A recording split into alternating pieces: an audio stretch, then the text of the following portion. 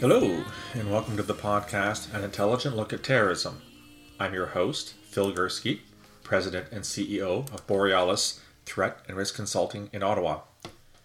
The genesis for this podcast came from a rather non-traditional place when it comes to talking about terrorism and national security. I was on an airplane recently, on a business trip, and brought some fiction to read with me. I like to intersperse all of my terrorism-related reading and security-related reading with the odd work of fiction, especially science fiction. And I happened to notice a book at the local library that struck me as interesting. The book is entitled Recursion, and it's by an author named Blake Crouch. A fairly recent publication. The book is quite good. It's gotten some good reviews, and I certainly couldn't put it down. But what does it have to do with terrorism? Well, the plot of the book is a rather interesting one.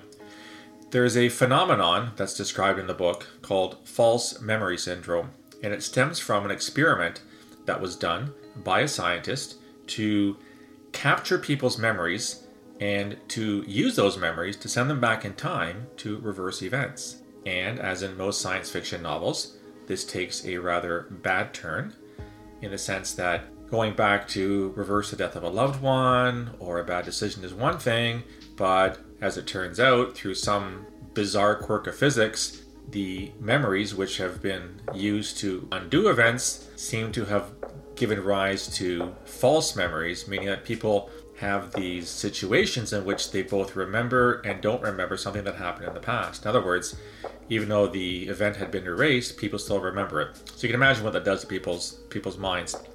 Anyhow, at the end of the novel, or towards the end of the novel, it turns out that the American agency known as DARPA, the Defense Advanced Research Projects Agency, finds out about the technology and essentially takes it over.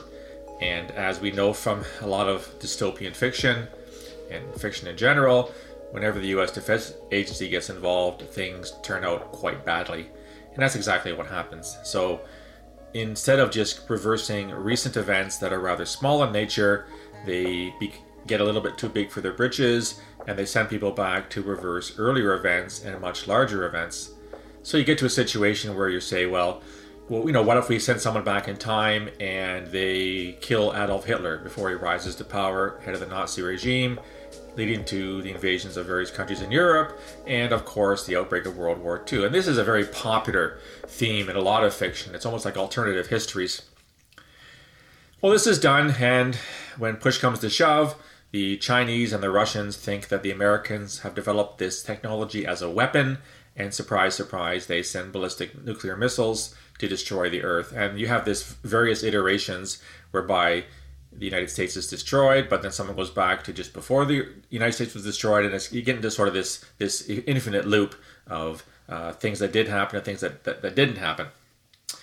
Anyhow, why this book struck me as being of interest from a terrorist perspective is that this memory device, was actually used by one of the protagonists to go back in time and prevent a catastrophic act of terrorism from happening. They don't mention 9/11 per se, but they do talk about other acts of terrorism where innocent civilians have been killed.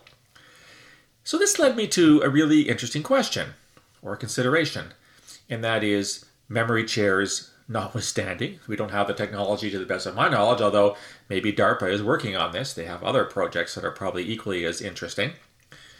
Can we, in fact, bring terrorism to an end? Is it possible to eliminate this phenomenon? Is it possible to get to a world where terrorism simply does not exist? I'm not talking about reversing previous acts, but putting in place measures, actions, policies, moves that would prevent acts of terrorism from happening, prevent terrorist groups from forming, and prevent people from joining those groups.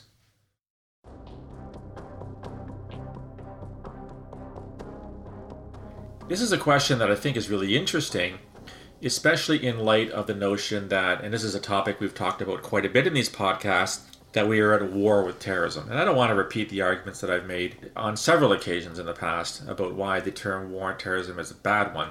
But it does lead to this contention that if in fact we have identified terrorism as something to fight, whether we want to use the war analogy or something else, it suggests that at some point we may get to a future time where terrorism no longer takes place. I hate to burst your bubble. This podcast is being recorded in early December. It's the Christmas season, the Advent season.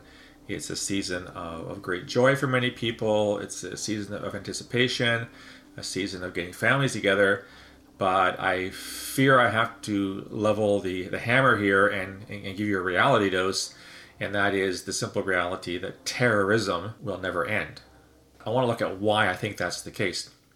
But before I do so, this is not to suggest that there cannot be victories, successes, or progress in our struggle against terrorism. There's no question, for example, that individual terrorists can in fact be defeated. They can be located, they can be investigated and or followed. In some cases, they can be killed through kinetic action, through drone strikes, through airstrikes, through special forces. They can be arrested, charged, tried, and convicted.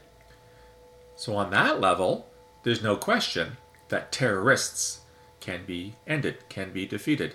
We've seen that in many countries around the world, including my own here in Canada. So it is an obvious fact that at the very base level of terrorism, i.e. individuals, that they can in fact be stopped. Well, let's take it up one more notch. Can terrorist groups come to an end? And the answer is maybe.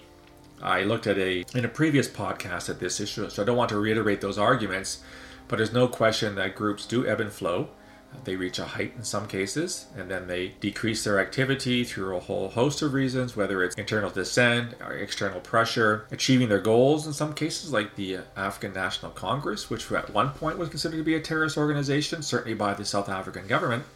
And here they are, all these years later, actually running the show. They are the government in South Africa. So that group, as a terrorist group, certainly went away. So there's no question that we in fact do see a slight decrease, sometimes a very dramatic decrease in activity by terrorist groups. So in that sense, you could say that yes, terrorist groups do come to an end.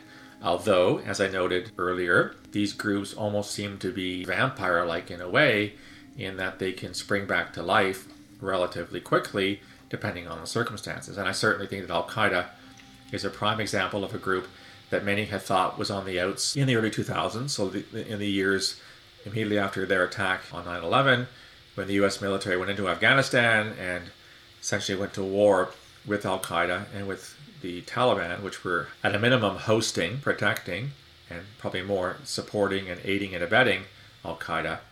And by 2003, when the Americans invaded Iraq, many thought that Al-Qaeda had in fact become a force that was no longer significant. We could kind of ignore them. And of course, almost 20 years later, it turns out that's quite inaccurate. Al-Qaeda may have taken a backseat to Islamic State over the past 5 years, but it has not disappeared. There is a core still. There are a number of affiliates and groups that take inspiration from it. So in the end of the day, yes, we can bring a terrorist group to an end, but it's no longer, or rather it's never all that clear whether or not the end is final or whether it's a temporary end.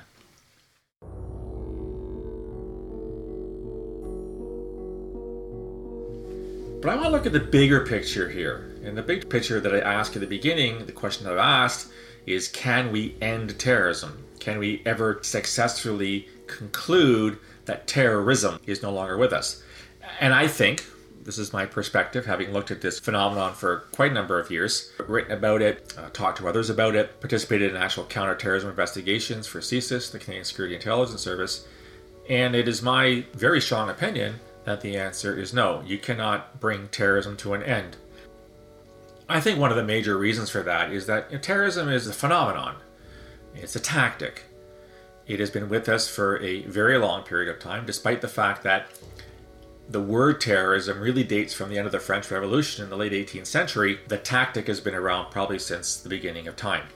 If we take the most common definition that an act of terrorism is a serious act of violence perpetrated by actors motivated by some kind of underlying ideology or politics or religion, you could go way back in time and find, in fact, that there are many acts of terrorism that predate the actual invention, or the coining of the term terrorism. You could look at the Crusades, for example, as a litany, as a series of acts of state acts of terrorism, supported, urged, and led by the Catholic Church in the late 11th through to the 14th or 15th centuries. So terrorism is, I think, part and parcel of the human condition, in the same way that other crimes like murder or sexual assault are part of the human condition. And it strikes me as strange that we don't talk about ending murder. We don't talk about ending violent assault. We certainly do our utmost to prevent it from happening, and we create laws, and we create court systems, and we create systems to deal with those who partake of this activity. We make it illegal under our legislation, and we put these people away so that they can't harm other people. But I don't think anyone says we'll get to a point where murder no longer exists. Unless, of course, we're talking Star Trek in the 24th century, but there's lots of things in Star Trek that, frankly, make for great Hollywood, make for great TV. I'm a big Star Trek fan. I have been since the original series in the 60s, but the fact that there's no poverty in the 25th century, or no violence, or no conflict, is a little unrealistic. Let's get back to terrorism then. Why is it that we can't end terrorism? I think there's several reasons for this. I think first and foremost, that the tactic of terrorism has been used by any number of groups over the centuries. So it's really hard to narrow or focus in on one particular manifestation of it and say, well, that's the end of terrorism. So let me give you an example. We certainly have been putting all of our eggs, or most of our eggs, in the Islamist extremism basket since 9/11. It has certainly been by far the greatest scourge to modern society from a terrorist perspective. There's no question that the vast majority of deaths that have occurred at the hands of terrorists have been at the hands of jihadis or Islamist extremists. Not all, but certainly most. And if I could put a bit of a plug in here, the Global Terrorism Index is a study that's put out by an Australian outfit called the Institute for Economics and Peace. And in fact, we're hosting, those of us at the University of Ottawa, Security, Economics and Technology program within the Professional Development Institute is hosting the rollout of this particular report, the 7th iteration of the Global Terrorism Index, on December the 11th. I'm not sure if this podcast will be out by then, but if it is, you'll want to get to Ottawa U on December 11th. Have a look at the website. Many, many different types of terrorism are there. And yes, we've been focusing on Islamist extremism, and yes, we've had the odd success against a whole variety of Islamist extremist groups, although none of them are really dead. None of them are inactive. Islamic State's still around, Al-Qaeda's still around, Al-Shabaab's still around, Boko Haram's still around, Hizb ut-Tahrir is still around, Jamaat al-Dowa is still around, and the list goes on and on and on. But we've had this concerted effort on an international level to try to mitigate the effects of these groups, locate these people, and as I said earlier, either take them out kinetically in military action or arrest them, try them, convict them, and incarcerate them.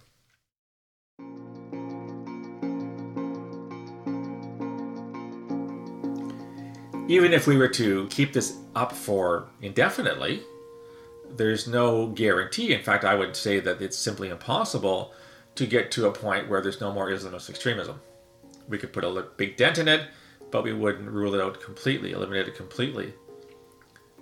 The problem is that Islamist extremism is just one example of modern terrorism. There are other ideologies, there are other political motivations that lead people to join terrorist groups or create terrorist groups. A lot of talk these days about right-wing extremism, whether we're talking white supremacy or neo-Nazism or anti-immigrant groups or racist groups, etc., etc. So if you focus on Islamist extremism, then, well, what do you do about the far right? And it's a very valid question to ask. Are the same tactics that we have employed to deal with Islamist extremism around the world, would they be as useful and as beneficial and effective when used against the far right? I don't know. I think investigations are investigations, irrespective of what group you're looking at. But the whole other litany of things you need to do in terms of getting messaging out and countering narratives and dealing with individuals who have perhaps a tendency to believe in these types of ideologies, do you use the same tactics for the far right as you do for Islamist extremism? What about the far left? What about environmental extremism, which, as I've predicted for a number of years now, is just a matter of time? What about single issue extremism, like anti-abortion, like animal rights activists? Do you treat those the same way? What I'm trying to suggest here is that we use the word terrorism to encompass a whole host of different types of violent extremism perpetrated for the reasons I already cited. But is all terrorism the same? By focusing on one, do you not merely open the door for another to flourish and to thrive? And then when you shift attention again, you open the door you thought you'd close in the first place on the group that you had been focusing on, in this case Islamist extremism, and you therefore get to a point where you're almost playing whack-a-mole with terrorist groups and whack-a-mole with individual terrorists. That's the first reason why I don't think terrorism as a phenomenon is readily defeatable, if that's even a word. The second reason is that terrorism, unfortunately, if you look at it dispassionately, if you look at it as objectively as possible, there actually is an underlying justification, or at least a logical and comprehensive and comprehensible, that's not a word, as to why it occurs in the first place. Understanding the phenomenon is not the same as supporting the phenomenon, but there's no question that in some instances, terrorist groups, terrorist movements have arisen as a consequence of, for example, military invasions. You look at the Soviet invasion of Afghanistan in 1979, led directly to the creation of Al-Qaeda. The US decision to go into Iraq in 2003 led directly to the creation of Islamic State. The Ethiopian invasion of Somalia in 2005 led directly to the creation of Al-Shabaab. Follow me with this. If we keep invading, or if some countries keep invading other countries, whether it's historical grievances, border disputes, despotic leaders, or just a desire to be the neighborhood bully, and they leave their forces in place for an indefinite period of time, that creates the conditions under which terrorism can in fact be created. Do any of you think that military incursions, military interventions are going to end anytime soon?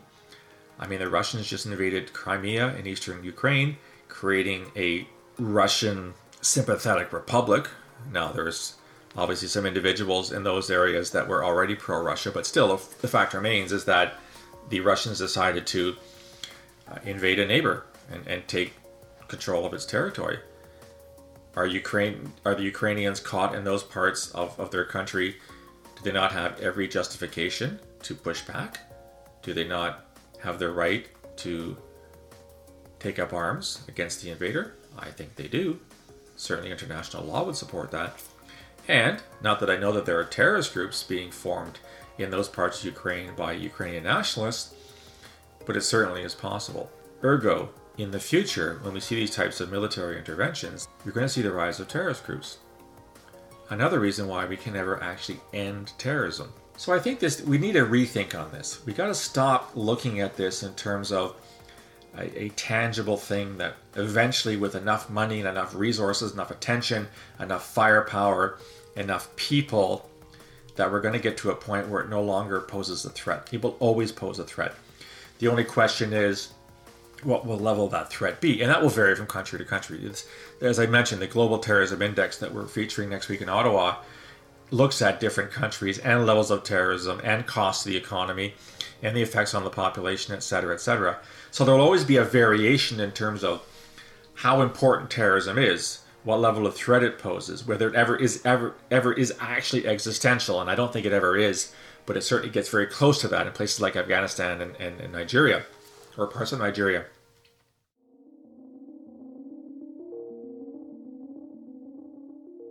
So the phenomenon itself will always be with us. That does not mean we should stop what we're doing at one level. I certainly have a very particular bias when it comes to counterterrorism. Having worked for the security service, we should in fact continue to investigate individuals radicalized into violence along these lines, be they far-right, jihadist, or whatever. That's number one. We certainly should be continuing our studies to understand terrorism as a phenomenon and get at maybe some of the reasons why people think this is a good idea. We'll never solve it completely, but we can certainly chip away at this complex phenomenon as to the decisions that people make that lead them to become terrorists. Let's do that. We've really got to stop the military option, with the exception of special forces, as I've talked about it many times in the past. I'm not advocating we no longer do counterterrorism. I'm advocating that we stop seeing this as a program which at some point in time is going to lead to the complete eradication of terrorism as an entity, as a social phenomenon, as a particular ill or disease, if I can use that term, which we have here on the planet Earth. That's not going to happen. And I think that the sooner that we realize that and we understand this, I think the sooner we'll get away from some of the language we've been hearing, some of the boasting by certain international leaders about terrorist groups and terrorism, and we get to a much more realistic level where we understand that there are limitations of what we can and cannot do, that we can still do an awful lot without trying to achieve the impossible, which is bringing terrorism to an end. It's not going to happen in my lifetime, and it's not going to happen in my grandchildren's lifetime. So I'd like to be proven wrong, but I really don't think I'm going to be. That's the end of this podcast. I'd love to hear what you think of it. If you agree with me, disagree with me, or are somewhere in the middle, you can certainly leave feedback on my webpage, www.borealisthreatandrisk.com. You can reach me on Gmail, borealisrisk@gmail.com, on Twitter, @BorealisSaves, on Facebook, or on LinkedIn. I would love to hear your feedback on anything you hear on this podcast, or the blogs, media interviews that I do. It's always great to engage in a conversation on this topic. So if you have the time, I'd love to hear from you. I'll talk again in a fortnight. Until then, stay safe.